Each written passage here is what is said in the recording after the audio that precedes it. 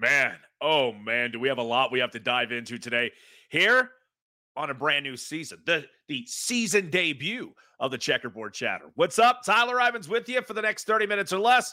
Everything you need to know to get caught up on the University of Tennessee as we record this on a Friday evening. It's the final day of June, and we have so many things that we need to get into. You know where it is. The DMs are right there. We will have mailbags coming up after the 4th of July holiday. Let's get started with the news that I just mentioned. Another season of Checkerboard Chatter. Shouts to the dude Mansfield. Shouts to a lot of the staff that's here at the Vol Report over at the Tennessee Rivals page. We pumped out more than 50 episodes for you in season 1. We kept you up to date with everything through that Tennessee Orange Bowl championship season. Took you to Sweet 16 appearances by both the men and the Lady Vols in the NCAA tournament. And then how about the men picking up their first College World Series win in Omaha for the first time since 2001. Yeah, 2001. It just all these stats, they just kind of jumble up in the head after a while. But that's what you view us for, right? That's what you come to us for, is having some of those big moments relived or share with some of your favorites, some of you favorite listeners, the viewers, wherever you're catching our coverage. We say thank you so much. That is over at the Checkerboard Chatter. Now, really, there's a question where we need to get started for today. And it's one that really, if you think about it, it's one that's probably been asked since Hendon Hooker, Byron Young, some of the others like Cedric Tillman, Jalen Hyatt. You have a top 10 pick last year and Darnell Wright going to the Chicago Bears. You could probably start asking this question as soon as the draft was completed. What do you do if you're Tennessee, and how realistic is the expectations this year? I mean, look, that's a question I probably get asked a lot. What are realistic expectations for Tennessee football in 2023? Now, if I may, can we just take a step back for a few minutes? This is what we're approaching right now. If you're a Tennessee fan, which you probably are since you're viewing the Checkerboard Chatter here on YouTube or inside the page over at the Tennessee Rivals, I want to take you back just a few moments. If you've known me as long as you've known me, or if you've been viewing the channel as long as you have, or if you've been listening to my programming local here on Rocky Top, you know my Fountain City days, from Sturkey to Gresham, Central to Tennessee, to where we are now. Family who had season tickets for so many years. And now I sit here just fresh off my 37th birthday, and I just remember so many high water, high big moment marks, and even the low stuff over so many years at the University of Tennessee. And it's been a moment. It's been a minute since there have been moments, I should say, like what Josh Heupel and the University of Tennessee are going through right now. I mean, really, if you think about it, Tennessee is on the cusp of regaining a status they haven't seen in a decade, half plus, maybe even 20 years, 2 decades. But the story, I traveled a lot. I used to travel a lot. I was frequently in hotels. I was frequently in rental cars, terminal to terminal at airports, at the luggage carousel if I didn't do anything but a carry-on bag. And there's one particular airport. If I say this, you'll probably immediately know what airport it is. Knoxville connects to it often. So if you fly into TYS at McGee Tyson, you'll know exactly what I'm referencing. There are moving walkways. One that'll take you towards the claim your baggage escalator, the other which will take you towards the terminals so you can jump on whatever shuttle's taking you to whatever part of the airport. Detroit. And at this particular airport, there was a time, and it happened to me more than once. One particular time, we're on those moving walkways, and I remember I was wearing my favorite quarter zip. I've got a quarter zip that's got a power tee on it. It's not my favorite because it's got a power tee on it. It's my favorite because it's the most comfortable that I have. It's real comfortable, especially if you're sitting first class, coach, whatever you're doing.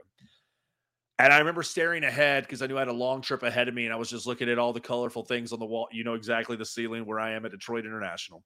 And I just happened to look over at a gentleman who's on the moving walkway going towards baggage claim. And he looks over at me and just goes, looks down at the power tee on my quarter zip, looks me back up and goes.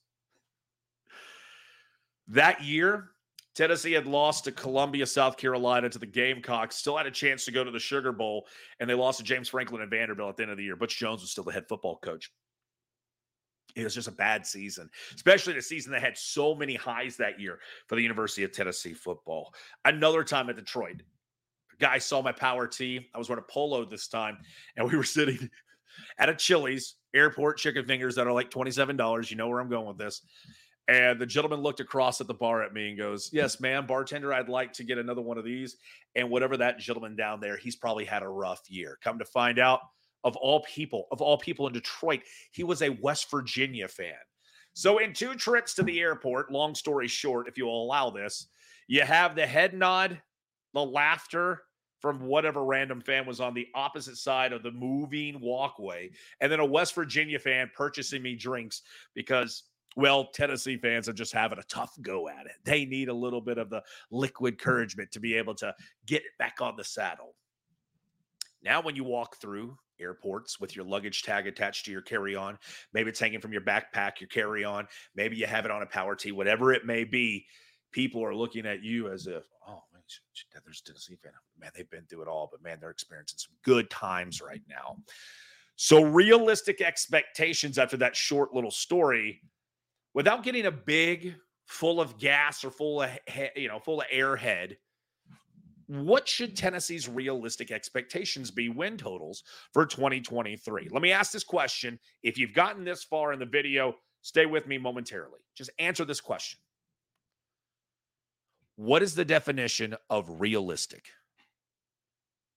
Everybody has their own definition. You can look up the one right there on your smart device or your Googles, whatever it is. Now, when I say the phrase realistic expectations, what number pops in your head win total for the University of Tennessee? Vegas has Tennessee at 8.5, that dreaded hook, making a lot of people wonder which way Tennessee is going to go this year. For me, realistic expectations for Tennessee is a ceiling of 10-2 and the floor of 8-4. Let's discuss it a little bit, shall we? First, the good side. Realistic ceiling of 10 wins and 2 losses in a 12-game regular season. You didn't take that, right? Of course you would. Likely losses would be to who? Bama in Tuscaloosa, October. Georgia coming to Knoxville in November. That's still going to get you into the college football conversation for the playoff. You're likely to fall to a New Year's Six game. Maybe you end up going to the Sugar Bowl that you just missed out on last year. Maybe it's a Cotton Bowl date against a Group of 5 team. I know there's those different rotating sites, but you're back in the New Year's Six conversation. I think Tennessee going 10-2 this year, super ceiling realistic. Absolutely. You revenge your game against South Carolina. This is the 20-year anniversary. The last time Tennessee went down to the swamp and beat the Gators, 2003. So 20 years ago. Of course, the Columbia, Missouri game put me to sleep. Kentucky up in Lexington, yeah, it has its. And then you've got matchups like neutral site games with Virginia.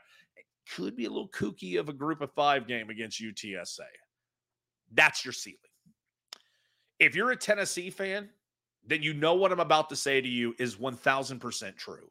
Let's talk about the floor momentarily.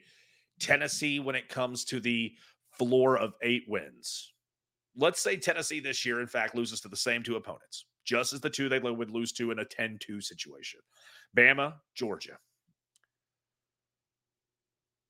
What if Tennessee was to go down to Florida and something was to happen, and Billy Napier in his second year were to get the Vols? What if by chance, arguably the best roster in the SEC, Texas A&M, they start figuring it out? What if by chance Jimbo Fisher puts his ego to the side, allows Bobby Petrino to fully run Connor Wigman in this offense in the right direction? Remember, the ego was a huge issue last year in Texas A&M's 5-7 finish. They didn't even make it to a bowl game last year. So you got to imagine A&M's going anywhere but up this year. What if Mark Stoops has figured it out with a better quarterback in Devin Leary instead of Will Levis in Lexington? What if, in fact, this year you do to Columbia, Missouri, and Eli Drinkowitz finds a rabbit in his hat? Some of these are unlikely. But if you're a Tennessee fan or you've followed Tennessee for some time, you know what I'm talking about when I say, where's the game Tennessee's going to stub their toe? It happens every year. Every year. There's always one opponent Tennessee is either favored to beat. Going through the entire week, the setup says win, loss, this opponent. And they always end up doing something that wasn't in the cards, wasn't in the mix. I just made reference to the year Tennessee lost to South Carolina, Halloween weekend. And then they still have a chance to beat Vanderbilt to go to the Sugar Bowl to take on Joe Mixon in Oklahoma. And they stub their toe again. Right? Last year on the way to the college football playoff, Hendon Hooker, knee comes out from under him. He's hitting on the floor. His career at the University of Tennessee is over. The Vols do not go to the college football playoff. You go to Oxford, Mississippi, Deuce McAllister runs through you for 4 quarters. I don't have to keep going through these examples, right? I'm a realist. I've followed this team for a very long time. I now have the pleasure of covering this team for as long as I have. You know what I'm referring to when I say the stub your toe game. The game where you think that Tennessee's got everything figured out, Tennessee's got everything in order, and they unfortunately play 60 minutes and not 57 minutes. Tyree Cleveland down in the swamp 4 years ago. You catch my drift. For Tennessee football this year, anything below 8 wins would be a serious disappointment. And anything above 10 wins, in my opinion, 11-1, I think that would be an absolute just miracle having to happen. That Tennessee football, that everything clicked so well for them. Because you got to ask yourself, and this is going to be another conversation for another time, but if you ask yourself one question, what should it be? What is the biggest question that's around Tennessee football that would prevent them from reaching a realistic expectation threshold, right?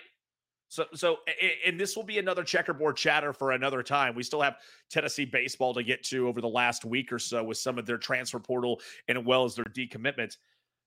But man, Tennessee football right now, if they can get Joe Milton to make that massive jump, the light bulb moment, going from best friend and roommate Hendon Hooker to Joe Milton's third opportunity at a starting job in college football, what could this go around be for a Tennessee team that have sat patiently and waited for somebody to take Joe Milton, mold him, and hope that the door and the light and that everything opens up and locks in for this guy? I mean, let's be real. When Hendon Hooker came to the University of Tennessee, it was chaos. You knew Jeremy Pruitt was on his way out. He was coming to practice. He didn't really know what brought tomorrow. Josh Heupel came to the University of Tennessee, looked at the quarterback room and said, I like these guys, but let's look around the country. It was Josh Heupel who went to the transfer portal, saw Joe Milton was leaving Ann Arbor and said, I can win with that guy. Bring me Joe Milton. You have to imagine a guy who is as bright and has worked with some of the most creative offensive minds that the sport has seen, that Josh Heupel has an advantage of being able to do something for Joe Milton that not a lot of people can do. Some of those other questions, I understand for another time. I understand our direction in this chat, but I feel like we're on to something here. Those expectations, could a 10-2 or 11-1 season be met if the secondary is improved, right? I mean, look, last year there were 131 teams that were ranked in college football FBS size. And Tennessee ranked 127. They had the 4th worst secondary in all of college football last year. So what's going to change? Willie Martinez, we've seen him before, take some of the best minds and bodies and turn it into a successful secondary. Last year, though, do you know how many, by chance, let's just chat for a second. If you had to guess, how many kids, student athletes, did Tennessee have on scholarship in the secondary last year? Random guess. Correct answer, 17. 17 student athletes last year suited up for the University of Tennessee with a scholarship, and the Volunteers finished with the 4th worst secondary in all of college football. Now you have to imagine Kamal Hadden, that the light bulb, much like his teammate Joe Milton, that you'll see the bulb turn on. Warren Burrell, who suffered a season-ending injury in non-conference matchup against Pittsburgh last year. I remember watching him tumble into the south end of that end zone and went, that's not good. You went out, Jalen McCullough's coming back, but how much can he give you in a year that was kind of riddled with controversy after some of the off-field issues that happened? You want me to go to Christian Charles, go down the list, Gabe Judy Lawley coming through in the transfer portal. There's Danico Slaughter. Where does he fit into the star plans? Again, this is more of a deep dive when we get closer to football season. It's right now, what is it? It's June 30th, final day of June. That's how I opened up the program today. 9 weeks from tomorrow. 64 days until it's football time in Tennessee. 9 weeks from tomorrow, Tennessee is going to open up against Virginia. And the question is simple. How many questions need to be answered? What's the quickest route of finding those answers to some of those questions? How can you find some of those answers to so many of those questions, right? that last question, I think that a lot of people probably need to know is, can the offensive line stay as healthy as they did last year? Look, I could talk about replacing Princeton Fant. I could talk about who's going to win the outside pitcher at wide receiver between Dante Thornton and Ramel Keaton. I could talk about whether or not the running back room is going to hold up. They have four solid backs they really could rely on. But the offensive line, how vital was it that they stayed healthy last year to help Hendon Hooker on his way to another Heisman Trophy, at least game-by-game candidacy that all came to an end with that loss in Columbia? It was that offensive line. Javonte Spraggins has already been talked about as a first-round talent, much like his line mate last year was in Darnell Wright. Cooper Mays' health. Goodness gracious. If I wanted to sit here on Checkerboard Chatter and just hit record and talk about players that maybe aren't being brought up on everyday breath-by-breath radio broadcast or television 2 minutes, McAllen Castles replacing Princeton Fant and the health of Cooper Mays. That's your article right there. Because Princeton Fant, I think, is often forgot about just how much of the heavy load he carried last year, not just in receptions, but what he was able to do, run blocking to help out Small and Wright get in the end zone last year, massive. Go back and watch the film. I've rewatched each of Tennessee's wins last year. Probably should watch the Georgia game more than once. I didn't. But rewatch those games twice each. And man, was Princeton Fant a massive, massive reason why the Volunteers found so much success last year. But in closing, the offensive line and the realistic expectations, maybe now is not a good time to answer that question. Because really, you want to get closer to fall camp and you want to find out how some of those other pieces recover from offseason. Look, Brew McCoy had surgery, all right? Are you going to be able to see him get ready, moving in the right direction before they get started for fall camp? And on top of that, does somebody else emerge besides Squirrel White or some of the competition that are on the other side of the ball? We saw a couple of those wide receivers shine back in April during the orange and white game. So the question of what are the realistic expectations for Tennessee football? And in a weird way, the answer is 9-3 or 10-2. But what if I told you, in fact, if Tennessee did go 9-3, all right, let's say they went 9-3 in the regular season. What are the chances Tennessee as a team, as a program, they get better, but the win totals take a step back? Because you know what? That very well could happen. And you talk about what Tennessee's already doing, how they're already building to the future. Great news was had about 3 hours ago. South Carolina product, Braylon Staley. He was the 4-star wide receiver, speedster out of Aiken High School, 6 foot, about $180. This guy, man, is he just a toy that Josh Heupel on this offense and Joey Halsey can play with. And look, out of the 15 recruits that Tennessee has in this upcoming 24 class, 10 are only 4 stars. You're still looking for a 5-star to be able to bring in. But wide receivers and quarterbacks and playmakers who need to get to the next level, they're looking at Josh Heupel's offense and they're going, that guy can help me make money, both NIL and when I go to the next level. Braylon Staley, who a lot of people knew was going to end up choosing Tennessee. Maybe it was the fact that the competition was just Clemson or Miami or North Carolina. Obviously, Boo Carter, it seems, has had a huge, huge role to getting Braylon here in Knoxville. But a lot of Vol fans very, very happy with that announcement earlier today. And here we are, sitting 64 some odd days before it's football time, already looking to the future of 23. And now great news coming to Rocky Top for the future of 2024. So when you're inviting your grandma and your grandfather over for 4th of July Day barbecues or festivities, I know you're probably making this into a long 4 or 5 day weekend. Ask them. If you're waiting in line to take a scoop of potato salad or beans or macaroni, whatever it is, barbecue, ask them. What are the realistic expectations for Tennessee in 2023? Because I think for a lot of us, one, we would have to define what realistic is. And number two, if you needed to pause and waited a little bit longer before you answered that question, I think everybody would be okay with that. There's still a lot of $64,000 questions out there that need to be answered about injuries, about outcomes of some of the postseason surgeries, and just who's going to win some of those one-on-one battles that they're going to continue to duke out with graduation as well as transfer portal additions and subtractions to the Tennessee football program. Speaking of Tennessee and speaking of transfer portal, it made huge, huge news this past week about Chase Burns entering the transfer portal. Nobody wants to talk about it because you're losing somebody who essentially he's your gas. That's all the guy does. He's got nasty breaking stuff. But after a promising first year in the rotation as a freshman, Chase Burns as a sophomore hit a bump in the road this year. He got bombed quite a bit whenever he was towing the rubber to start games. The Florida game was essentially the end of the road for Chase Burns this season as a part of that rotation. But man, did second life come. Remember, Burns goes to the bullpen after the Florida series. Tennessee bumps Andrew Heaney up. From there, you see Chase Dolander follow, and then how everything played out with Drew Beam at the back end of the bullpen. If you're a Tennessee fan, the Volunteers made it to the College World Series this year because of what Chase Burns was able to do for them out of the bullpen and what so many other people were able to do to fill that void in the rotation. Some people are pointing fingers right now at Tony Vitello going, how can you not keep this guy happy? Chase Burns don't grow on trees.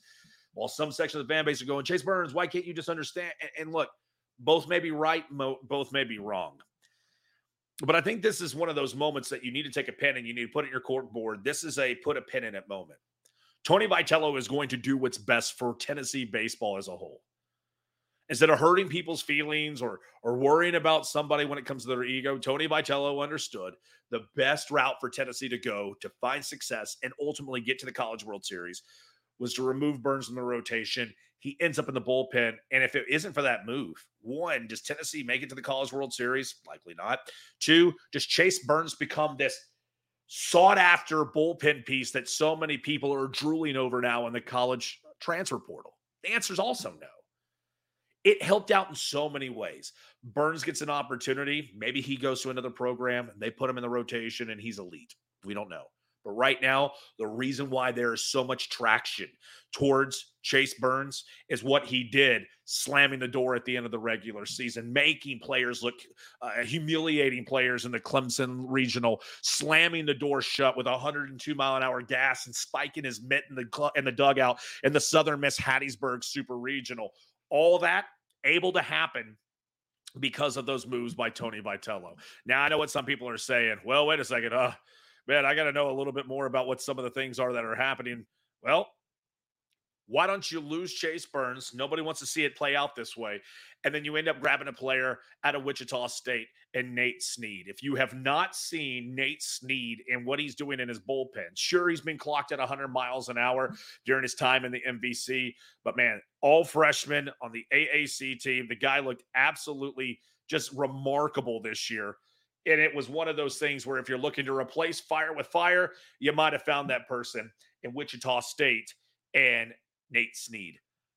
Probably the best name that I've seen in college baseball has now made its way to the University of Tennessee. If you haven't had an opportunity to check out what catcher designated hitter Cannon Peebles brings to the Cannon Peebles is his name. I encourage you, when you're done watching this, when you've wrapped up Checkerboard Chatter for the day, stay on YouTube, go to the top of the search bar, type in Cannon Peebles, and type in NJIT. Cannon Peebles, his time at NC State, but they were taking on the New Jersey Institute of Technology. 10 RBI game. The guy was just absolutely just dropping nuclear grenade bombs. And I get it. I'm not going to sit here and try to make it seem like NJIT's LSU. That's not what I'm doing.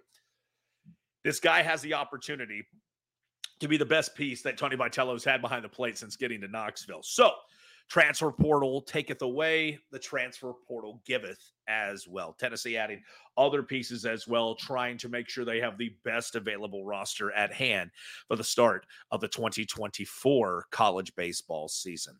So there you have it. It was 30 minutes or less, getting you all wrapped up for what you need this week. What did we cover? From college football, the recruiting, Tennessee nabs a 15th recruit for the 2024 class, and Nate Stayley. Also on top of that, and Braylon Staley. Nate Snead and one of the others that are coming in for college baseball and the transfer portal for the University of Tennessee.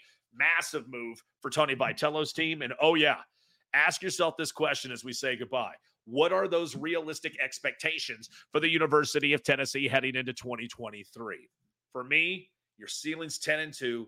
Your floor's 8-4. You might meet in the middle a little bit, but Tennessee, especially if the light bulb turns on for their quarterback, Joe Milton can take Tennessee to a level they have not seen in over 2 decades. And can you imagine, in closing, can you imagine that Josh Heupel comes to the University of Tennessee after Jeremy Pruitt was clearly not the option or the answer, and in a short of 36 months takes Jeremy Pruitt, this coaching, this headache of a team, this bad all-around recruiting when it wasn't legal, McDonald bag leeching on the program, and in 36 months' time, 3 seasons, Josh Heupel already has Tennessee football on an average of 9 wins a season. Right? To be remarkable. Tennessee can do that with at least a 9-3 finish this year in the regular season. And if it's a 9-3 season and maybe you end up playing in a Citrus Bowl in Orlando, maybe you take on a Big Ten team. What if a Wisconsin with Luke Fickell comes pecking along, James Franklin and Penn State, Iowa and Kirk Ferentz, PJ Fleck and Minnesota? Would you hate that so much? Look, I understand national championships are the bar in college football, but 3 years, averaging 9 wins a regular season. Josh Heupel cleaning this program up while grabbing some of the big names and making Tennessee back to the island of relevancy. I think you would take that, and I know I would take it. What's up? Tyler Ivens once again. Last time right there, we're going to have ourselves a massive mailbag coming up after the Independence Day holiday. And again, I'm sitting here. This is being recorded on Friday, June the 30th. Thank you. New season because of you. Thank you for viewing. Thank you for reading. Thank you for subscribing. Please be safe out there. If you're traveling, if you're listening to this just via the audio and it's hooked up to your auxiliary cable that's there on your dash radio, thank you. If you're doing this while you're fishing on your deck, thank you. If you're listening to this before you start flipping burgers or steaks or dogs on your grill, thank you. For the Tennessee Report, if you're looking for anything from the Vols, we got you covered here. Tennessee Rivals in the Vol Report. This has been the Checkerboard Chatter, and my name is Tyler Ivens.